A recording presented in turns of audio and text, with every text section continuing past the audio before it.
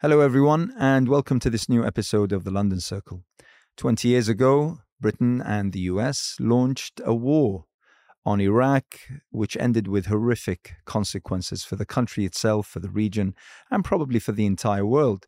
Today, I'll be discussing with Matt Kennard, an investigative journalist at Declassified UK and author, and with Marco Carnilos, an Italian diplomat who served as ambassador in Iraq for a couple of years, those consequences and what could have been done in order to avoid that war. Enjoy. So, obviously, when we're talking about Iraq, I was born in Iraq. And although I never got to spend too much time, I spent my entire life outside of Iraq. But when talking of Iraq, my father always romanticizes Iraq about the poetry, about the beauty, about the arts, about the food, about, the two rivers, about civilization, all of these things. Unfortunately, though, I found recently that when raising the issue of Iraq, when with youngsters as young as my own sons, that the immediate image that comes to those young minds is an image of carnage, of horror, of violence, of bloodshed, of explosions. And it almost breaks my heart to think that is what, we as the civilized world managed to do to a country simply because there was a lie perpetuated, which is that Iraq at the time had and possessed and was capable of delivering weapons of mass destruction. And 20 years on, things have not gotten better in Iraq. And I spoke only yesterday to some of my relatives trying to gauge what the situation was. And, what really hurts is the fact that not only are people suffering immensely, but they have almost lost hope. And they speak as though, this is it. Don't ask us. Don't ask, because this is how it is. How did we get here? How do we get here? Well, like you said, for a lie. There's an argument that Iraq in the last 50 years has been the victim of the worst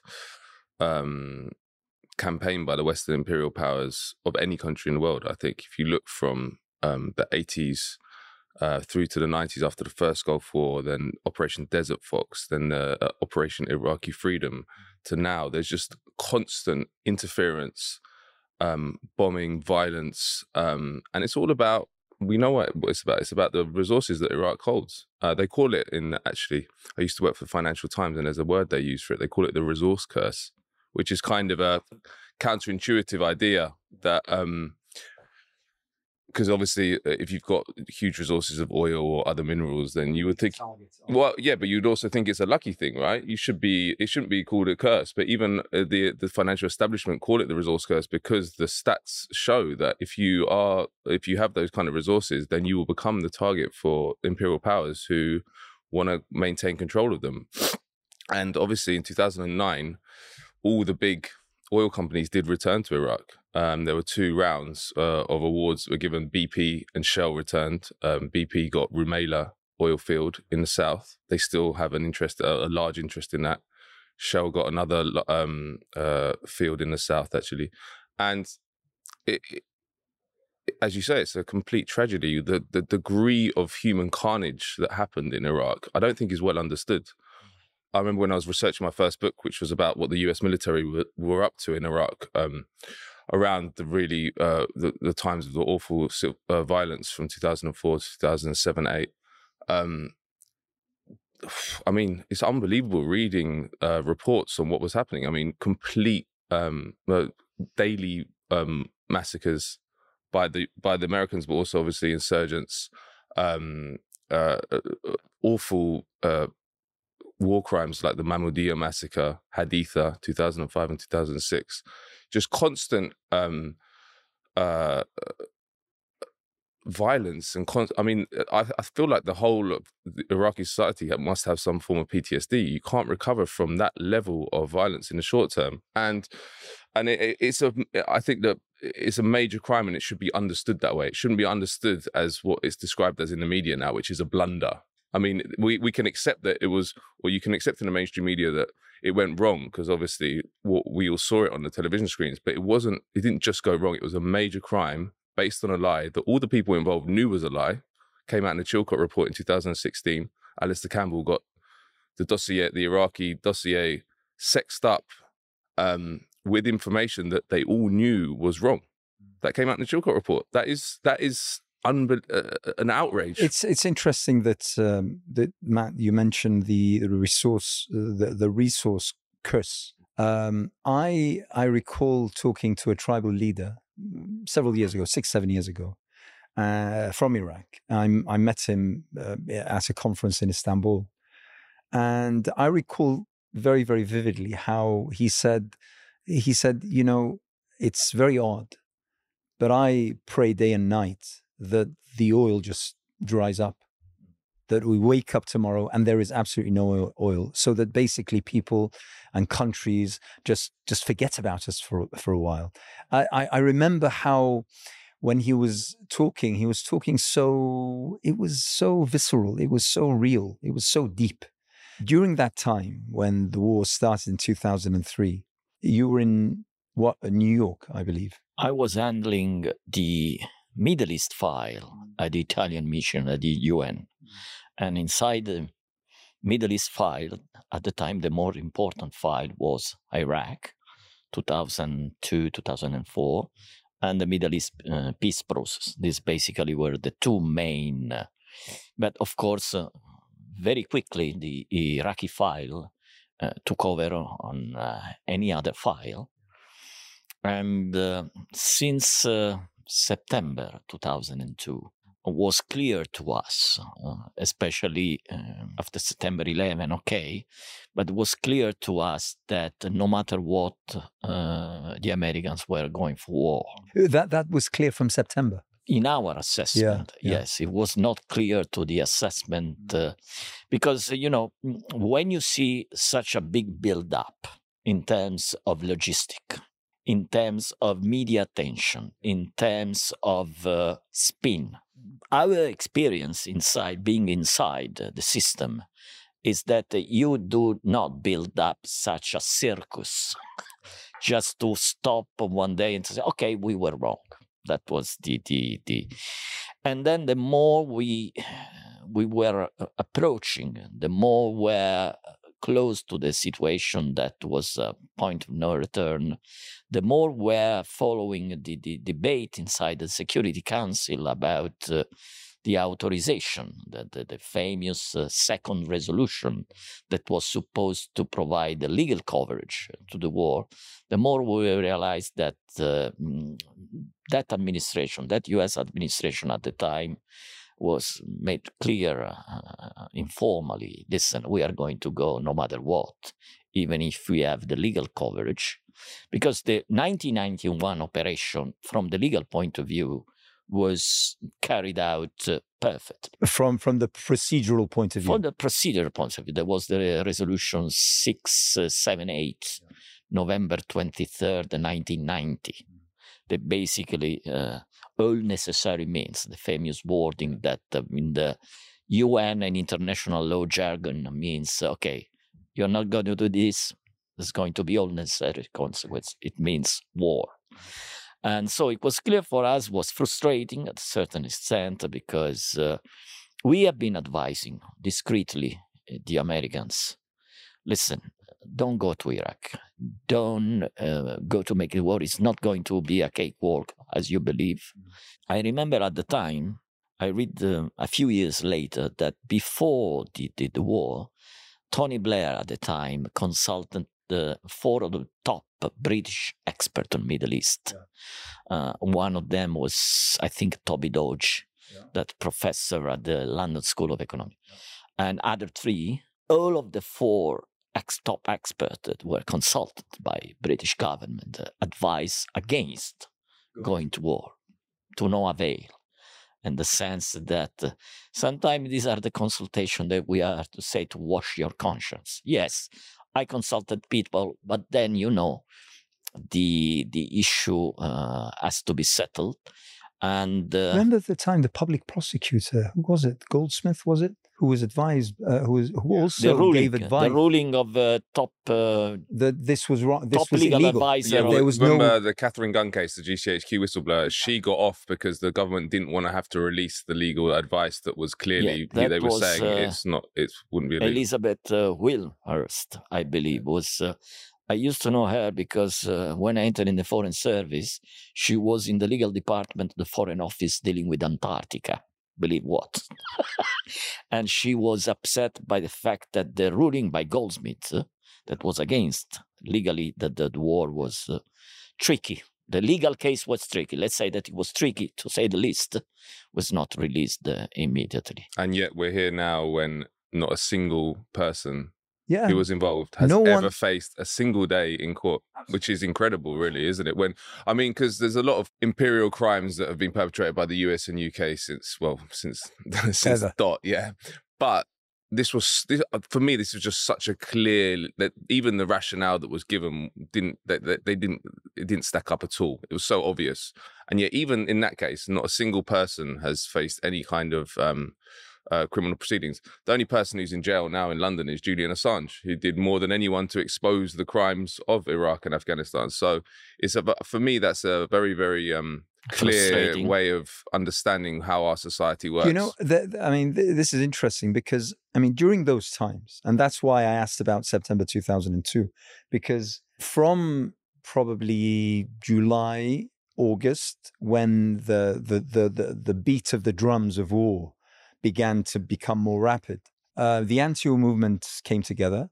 I, at the time, was at the Muslim Association of Britain, Stop the War Coalition, CND. We came together and we organized a huge demonstration on around the 22nd of September 2002, warning against the war in Iraq. And at the time, I have to say that we were extremely hopeful, seeing the crowds, because there was something like 500,000 at the time, filling the streets of central London. And we were quite hopeful that the global movement in opposition to the war was going to win the day. And then we started organizing for the 2 Million March, which then became on the 15th of February, 2003. And that was just before the discussion at the Security Council where Colin Powell... I was in that room that day. Wow. And I have to say, I'm no expert, but I have to say, I was looking at the images that Colin Powell, a seemingly quite intelligent man, was pointing to the screen and showing, and I was thinking, how could you tell from these images? Let me tell you something. I was in the room because it was an open session of the Security Council. It was not a closed session. And the people, what we are called the people in the system, or the diplomats, none of the people that were inside that room were impressed in terms of proofs that were presented in that room. But we realized at the time that it was not anymore a matter of proofs. It was just a decision that, listen, as far as we learned later that military planning had just started in the spring 2002. Someone said that even immediately after September 11, I was in New York, and September 11 was quite an experience in order to see how the reaction of the American people, the reaction of the American media establishment, American political establishment was... I will never forget that the first 48 hours, I'm just shifting for a second from Iraq, but just to give you a sort of how they used to think at the time, and it was a endless discussion with my American friends at the time, is that the first 48 hours, 72 hours, the only question the journalists were asking, how it was possible. They were shocked that these people could carry out the terrorist, brutal, horrible terrorist attack that was taken. So they were asking technicalities, how we have been taken by surprise, why we have not been able to stop, prevent, understand. And nobody was asking why they did it. The first question I would, in terms of forensic and investigation, I have to understand how the operation was carried out, where were but also the what mistakes, the motive was. but at the end, the motivation. And so I said, but are you not interested about the motivation? And then came George W. Bush that gave this statement that was, I will never forget it. They did it because they hate what we are. And I remember one night in New York in a very heated discussion with some American friends, I said, maybe it's true, but have you ever considered that they did what they did? It is an inexcusable, full condemnation, etc. Have you ever for a moment considered that maybe you should ask yourself that they don't do what they didn't do what they did because of what you are, but because of what you do or did? And that was the discussion that was, and in a way, that kind of discussion was off the table. I mean, we couldn't have that discussion. I mean, in as far away as in London, we couldn't have that discussion. Yeah, the shock. Let's say that the shock was so big. You remember basically NATO came out claiming Article 5 immediately a few days after.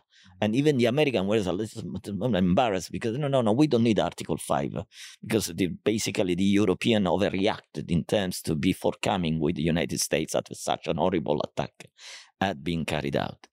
And then again, the discussion, I tell you a personal story that maybe could be useful. Let's jump after the war. There was the embarrassing moment in June 2003, let's say, where they were looking for weapons of mass destruction all around Iraq. And these weapons of mass destruction didn't come out. This was becoming also a very embarrassing situation for all the Western European governments that supported the war. And among that governments, there was the Italian government at the time. And because, as you remember, France and Germany with Russia, they took a different position and they basically blocked the second resolution in the Security Council. One day, a little bit exasperated by the situation, also because the pressure from Rome, I asked to my American counterpart, and I provide a typical, very pragmatic Italian-style recipe, if I could say so.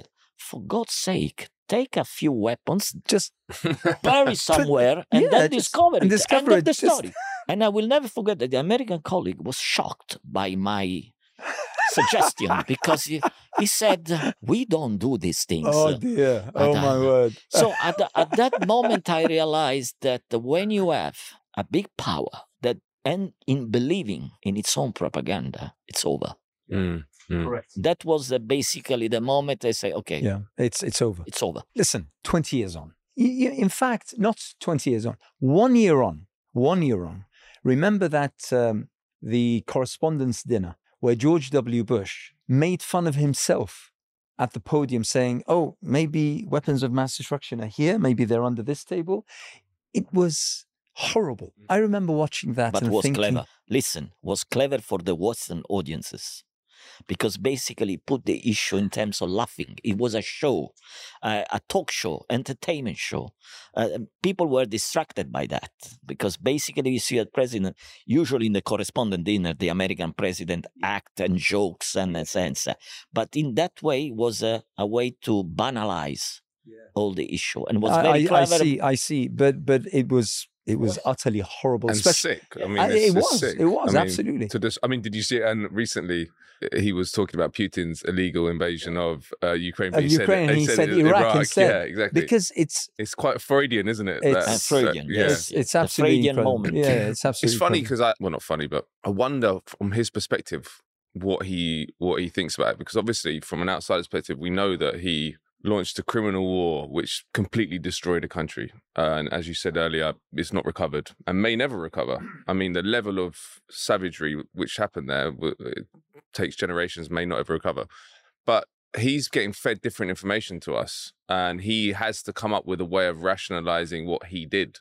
So in his head, I wonder if he can make those kind of jokes because he still thinks, no one wants to look in the mirror and think they're a monster. So he would have rationalized it in some way, I think. And they're just protected from the results of what they do a lot of the time, especially him retired doing those awful paintings in Texas. And it's the same with the population at large.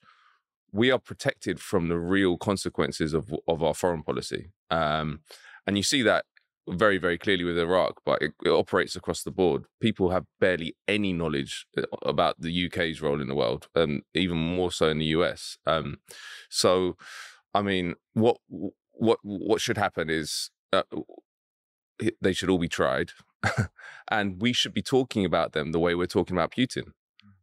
Because if you look at how the media, a lot of the establishment media here, they laugh at the crude Russian propaganda about Ukraine, and there is a lot of it.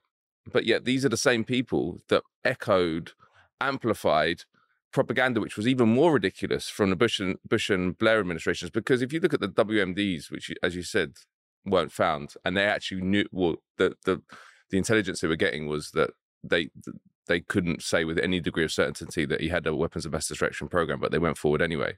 And then there was none were found. That propaganda is more ridiculous than Putin saying that he invaded Ukraine to denazify the country, because although obviously that is propaganda, there are Nazis in Ukraine. So at least there's a kernel of truth. There wasn't even a kernel of truth with the WMD. But we have a completely different way of looking. I'm talking about the mainstream media here. We have a completely different way of looking and analyzing and understanding an official enemy's foreign policy and our own. Iraq was a major crime. The people involved should be tried. We can say that about Putin. Why can't we say that about our own leaders?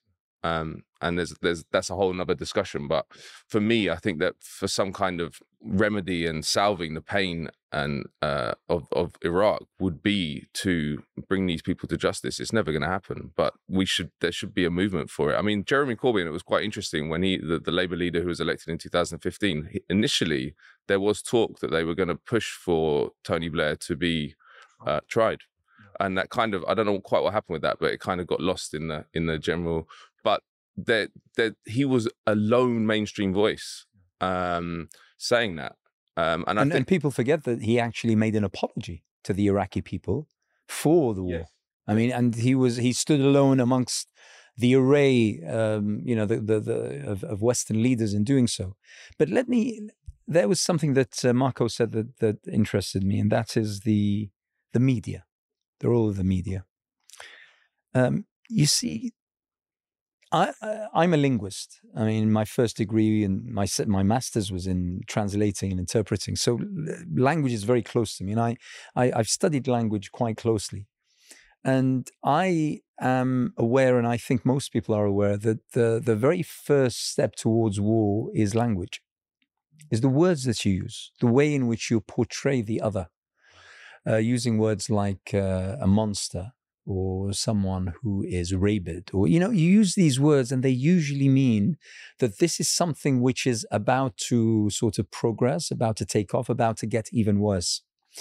And out of the array of narratives or discourses that were employed and used by the media in order to soften the progress of the likes of the UK and the US towards war, I recall very, very well early on at around November, December time, when there was a determined narrative that Iraq, under the previous regime, under Saddam Hussein, was actually made up of three totally isolated communities: Sunnis, Shi'is, and Kurds. Now, the very first thing that came to my mind was that someone must have made a mistake, because, I mean, okay, Sunnis, Shias, you're talking about religion, but then Kurds, you're talking about nationalism. So, you would say Arabs and Turks, and you would say Muslims and Christians, for instance, or Yazidis. Why would you make it that? And that started to gain momentum. And then all of a sudden, everyone was talking about Sunnis, Shias, and Kurds. I recall I attended...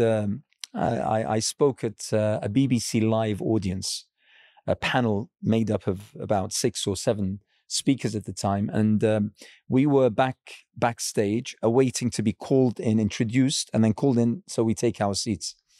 And I remember it was my turn. So I was starting to walk.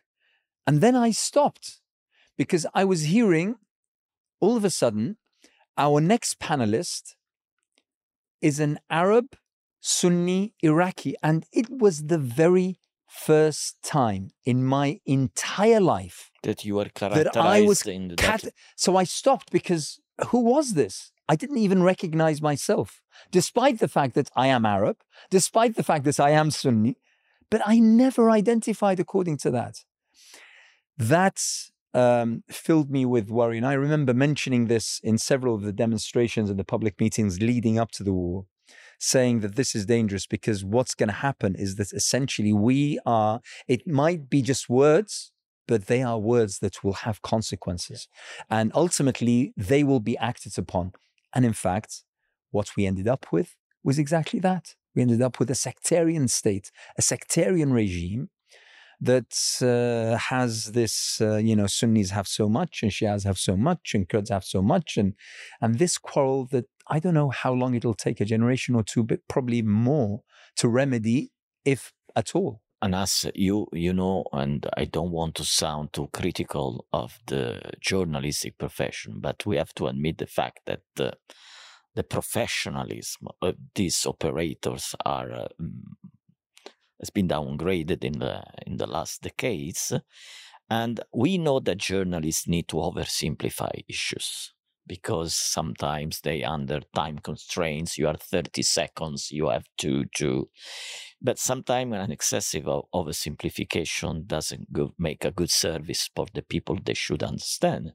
Yes, journalists, they have to provide the news, but sometimes they also should at least help to people to understand what's behind certain news. In the last 20 years, what I noticed that is quite concerning for me is the Manichaean tone and attitude that is characterizing especially Western media. So there's basically everything becomes some zero game. It's I'm the evil, you are the evil, I'm the good. And we are seeing at play today also with the issue of the war in Ukraine. And there's also a second issue that it's more philosophical, if I can raise from my point of view, is that you quite remember Edward Said in Orientalism that used to say that sometimes the West defines itself for what is not. And this is something that is going back to 5th century before Christ, with the Greek vis-a-vis the barbarians, the Persian, and say, so sometime I need someone, I need an enemy that I portray as different from me, bearing different values for me, in order to reinforce myself in my own conviction and legitimacy. And I'm still surprised after a quarter of a century to see how easily and how quickly in the media spin tends to create enemy. You remember the famous American president John Quincy Adams that used to say the United States should not go along the world in search of monsters to destroy. And if you characterize everything as a monster, and so these basically apocalyptic terms, where is diplomacy? Where is the understanding? Where is the mediation? Basically, you lose everything. And this is what we are watching. We have been watching in the Balkans. We have been watching in the Middle East. We have been watching now, unfortunately, again in Ukraine. I need an enemy. And sometimes I tend to believe that our Western society in particular, we need an enemy. We need an external enemy in order to distract people from the big enemies that usually is inside us, and it's not outside. But the more you distract people with the enemy outside, the more you keep going in terms of your political and your policy. You see, I mean, the way you put it, Marco, I mean, you start to sympathize with Trump's fake news sort of slogan, because to a large extent, I mean, that's what we've been having. And you know, it always gets me how, since I was little, and I remember a conversation between two teachers. I think I was about 7 years old. I remember this quite well. Two teachers were having a discussion, and someone said, well, you know, it's going to rain or something. And he said, oh, really? Where did you? in the papers. Oh, don't believe anything that you read in the papers. That was something that was commonly said. It was widespread. Why is it that the media have so much leverage? Yeah, and it's interesting what Marco was saying about what's happened in the last 2 decades, because I do think there's something sinister that's happened to the mainstream media in terms of there's been it's become even more closed than it was previously. It's always had a propaganda function in the Free West, the media, but there was space for dissent and mavericks within that general edifice. Like you'd have a Seymour Hersh or a John Pilger or Paul Foot, but those people can't write for the mainstream media anymore. They've squeezed out even the little bits of dissent that exist. Seymour Hersh now writes on Substack. Pulitzer Prize winning journalist, arguably he used to write for first New York. It was New Yorker, and then they didn't allow it anymore. Then it's the London Review of Books, and then the London Review of Books. I've been trying to understand that, because for me that's a contradiction with what we've seen happening, the democratization of the media, like with the internet, Twitter, blogs, being able to set up your own outlets. You would have thought that would put pressure on the legacy institutions to open up more, but the opposite has happened, and I don't really understand that. But I do actually think it's maybe linked to Iraq, because if you remember, although a lot of the media did amplify the propaganda, there were sections of the media which were really a problem for the governments. And maybe not in the US, but here if you remember what Piers Morgan's Daily Mirror did, it was unbelievable. You really saw what a campaigning newspaper could be like. And they did one front page, which was, the headline was made up of oil companies' logos. Very, very powerful. You would never, ever get that now. Piers Morgan was eventually fired after quite a sinister fake story was fed to them. I don't know what happened there, but I think that the powers that be realized at that point that the media needed to be brought in to heal even more than it was. And the last 20 years has been a definite sea change in what can be published in the newspapers and what you're saying, like the kind of criticism or at least analysis of the propaganda coming from the government. It doesn't exist anymore in the same, like particularly in somewhere like The Guardian, which published the early WikiLeaks releases in 2011-12. It's become completely homogenous. You can get one view, and it's the establishment view and nothing else, and it is very sinister. I think that just to go back to something else you were saying, Marco, about the 9/11 attacks as well. What was so amazing about the power of propaganda in that is that 15 of those 19 hijackers were Saudi, who is the US's biggest ally in the Middle East. No one talks about that. Then obviously the figures within the Bush administration have been pushing for all-out war with Iraq during the late 90s. They were angry at the first Bush for not going through and taking him out in 1991. And they actually, a part of the propaganda, it wasn't just WMDs. If you remember, they were trying to link Saddam to Al-Qaeda through exactly. Very, very extremely, in many ways, ridiculous propaganda. A lot of it came from that different sources. Curveball was more the WMD, but there were other ones about yellow cake and uranium. But the 9/11, like the US government is still refusing to declassify files. They're being sued by the families of the 9/11 victims to try and get information about the Saudi involvement in 9/11. It's madness. Like how has the propaganda system managed to make it that? By the way, it's also quite odd because just over the past 2 days, the BBC has been publishing stories taken from the Iraq files, including only yesterday I read or a few days ago, I read the testament of the CIA agent who interviewed Saddam Hussein personally, 1-to-1 for about 2 months, 2 to 3 months, and he mentioned certain things. He said, Saddam Hussein found out within 30 seconds that I was of Lebanese origin, and that I was Christian.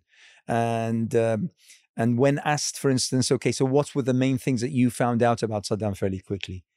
And one of the things was, and this is in the BBC report, that he loathed Osama bin Laden, that he hated Osama bin Laden. This was a CIA agent speaking of his personal encounters with, surely, sometimes there's, that in Arabic, there's a saying in Ammi, in colloquial Arabic, and that is that someone says, how do you know it's a lie? He says, from how big it is, from how extraordinarily big it is.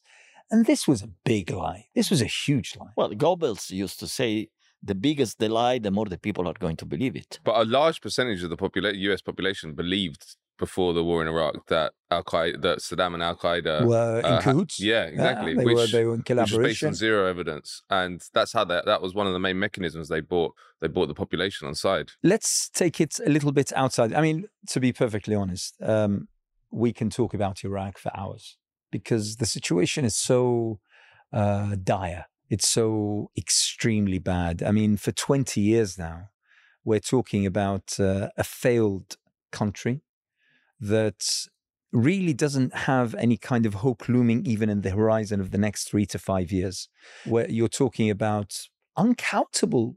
We don't know how many people are killed. I mean, I was invited to a university in the north of England to talk about Iraq.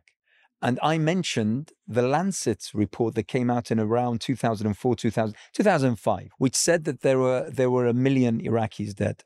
So I quoted that. I said in 2005, and someone shouted me down saying, "No, that's just a lie." I mean, the Lancet is one of the most reputable medical journals there are. Peer-reviewed. Okay, so I immediately said, "Okay, can you tell me how many died? If not 1 million, how many? How many?" And the gentleman just stayed quiet because no one knows.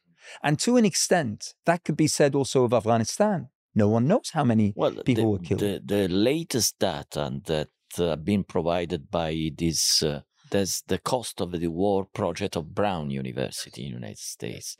I think they made an estimate calculation of 20 years of war until 2019, I believe, and I'm not sure. And the final estimate is about $8 trillion spent. That's money. Roughly 1 million people killed directly because of the war. You see, because there are indirect deaths. I think between Iraq and Afghanistan, the most, 1 million people, and 38 million people, refugee or displaced. I mean, this is... we're talking about a human catastrophe. A huge catastrophe. A human catastrophe, the size of which we haven't actually witnessed in our lifetimes, and probably even before that. And this comes on the back of the sanctions in the 90s. Of course. And then the no-fly, Operation Desert Absolutely. Fox. It's been constant for... If I was a conspiracy theorist, and I'm not, I would like to assure everyone, one of my, the criticisms that come my way from my colleagues is, "Oh, Anas, you're always citing, you're accusing us of being conspiracy theorists." But if I was a conspiracy theorist, I would say the reason why George Bush Sr. didn't continue to Baghdad and to kick out Saddam Hussein when he clearly could was in order to create the premise for the sanctions that actually debilitated Iraq absolutely entirely. But I'm not saying that. What I'm saying is that the catastrophe is almost immeasurable. We're talking about the cost that at least 2 to 3 generations will be continually paying for, financially as well as in kind and emotions and stress and PTSD and all of these issues. But also, you served during the time of Daesh in Iraq. What kind of impact did the Iraq of 2003 have in creating the foreground for the rise of the likes of Al-Qaeda, the likes of Zarqawi, the likes of Daesh? I mean, that in itself begs an answer. I mean, what kind of impact did it have? There was a huge impact among the population because most of them endure horrible destruction in order to be left in a situation where it was very, very difficult to carry out ordinary lives. Daesh is basically a byproduct of a country that went into a failed state. But the most, let me say, funny aspect that basically people used to say that Daesh was born in the American jail in Iraq because all these people were in a way put together in the same place. And up to a certain extent, I don't believe in the conspiracy theory that says that the American created Daesh.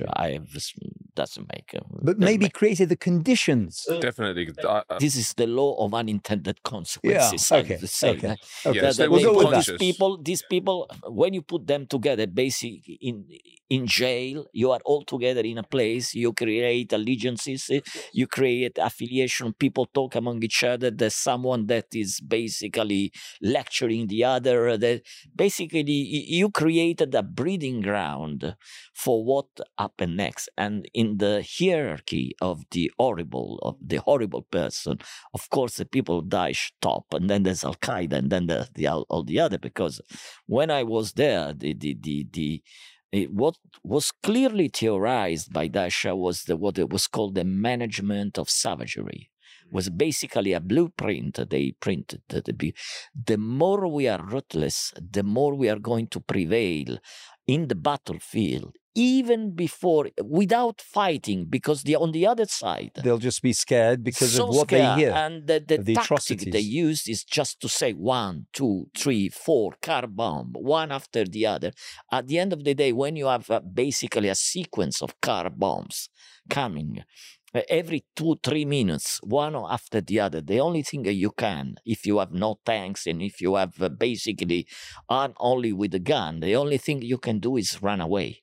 Because there's another kind of, if you have no air force, close air support to target and eliminate that. And basically this legend that was created by these fighters was basically so worrisome for everybody that in a way explain how they have been able to basically to take over almost all of Iraq in a matter of days, essentially. But I think that the success that they saw was related to what you're saying, which is that it is a traumatized society. And when you push a people that far, put so much trauma upon a society at large, they tend towards extremes. They do. It's like the rise of Nazi Germany happened in the aftermath of extreme economic difficulty, and I mean in Iraq it was the violence as well. So I think that the US obviously I totally agree that I don't think they created it purposefully, but they created the conditions. They destroyed a society, and when you have that and you have these lunatics running through, the conditions. 20 years ago, if Daesh had gone into Iraq, they would have just been kicked out instantly, by the people. But there was a degree of desperation and trauma that just allowed them to prosper. And I mean, in 2014, it was crazy what happened. They took... It occurred also in the 70s in Cambodia. Right. There was an explanation that basically the Khmer Rouge were so brutal, fanatic, because according to a theory, they have been exposed to massive bombings by the American planes in Cambodia, that they came out, this group of crazy people that started to behave in the way. I think there's something to be said for that. I think there are parallels with that. Obviously, the ISIS didn't get into power, they didn't take, but I think there are quite similar, because that was an intense, what the Americans did in Laos and Cambodia was incredible. The amount of bombs they dropped in a short space of time completely destabilized the region and moved everyone from the countryside to people fled the countryside to the cities. So that, as you say, it was that kind of creating a new kind of tumult as well, like prison style conditions. And when I was in Iraq, the main victims of Daesh were the Iraqis, the ordinary people, basically. But Daesh were mostly Iraqis, right? Well, there were Syrians as well, but I think the majority were meant to be Iraqi. There were Tunisians, there were people who came from all across Central Asia, even from the Xinjiang. The Xinjiang one are now, a group of them is in Syria. They came from everywhere. In terms of, it's funny that one of the data for me more shocking is in terms of ratio of a population, the major number of Daesh militants came from one of the more secular Arab countries, that was Tunisia. It was a period. Tunisia was, in a way, in terms of secularity of the society, was very, very, very advanced compared to Iraq or another country.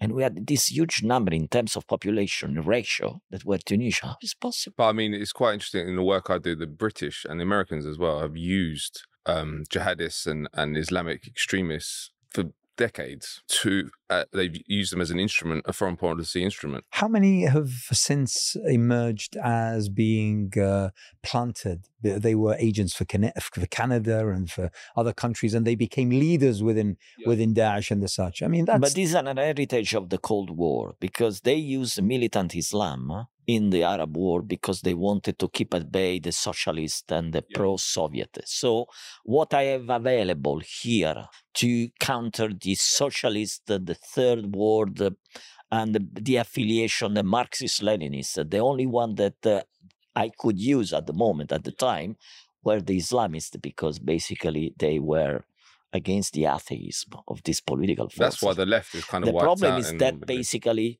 they started losing the control of the game or of the toy. And as usually happened, one of the most famous words used in the Middle East is blowback. But it still happens outside of the Cold War framework as well. But if you look at what happened in Syria, like Assad is a brutal dictator. What he did in Syria was a horrendous crime. But the Western powers were not didn't get involved there because they wanted to spread freedom and democracy.